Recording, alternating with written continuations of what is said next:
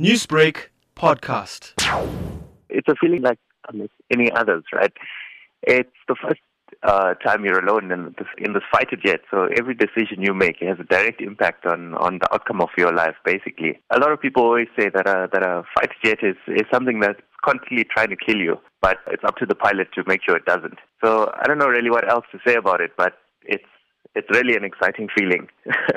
Now, you've been a hit on social media in the last week, the first Indian origin person to pilot the Gripen fighter jet, and you're quite young at 27. What sort of attention have you been receiving, and how are you dealing with that?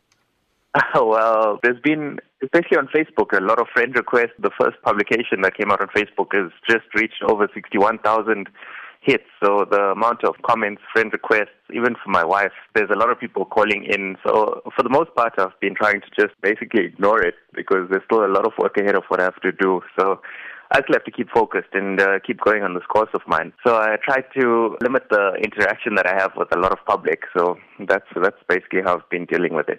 Ever since the announcement of you being the first Indian origin Gripen fighter pilot in South Africa, a lot of mothers on social media have been sharing your posts and talking about how proud they are of you, even though they may not know you.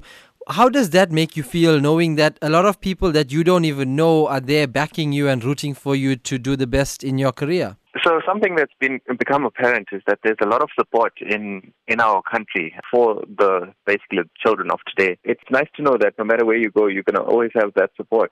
I didn't realize how many people would actually see and how many people would actually like feel something for this. But it's crazy. I'm getting messages from a lot of moms looking out for their kids. They want to know how I got here so their kids can get here one day also.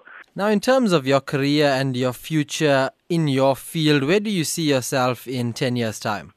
In about 10 years' time. So I'd say maybe about 5 years' time from now, I'd like to be an instructor to teach others what I know. And I'd say about 10 years' time from now, maybe be the officer commanding of one of the fighter squadrons. Newsbreak, Lotus FM, powered by SABC News.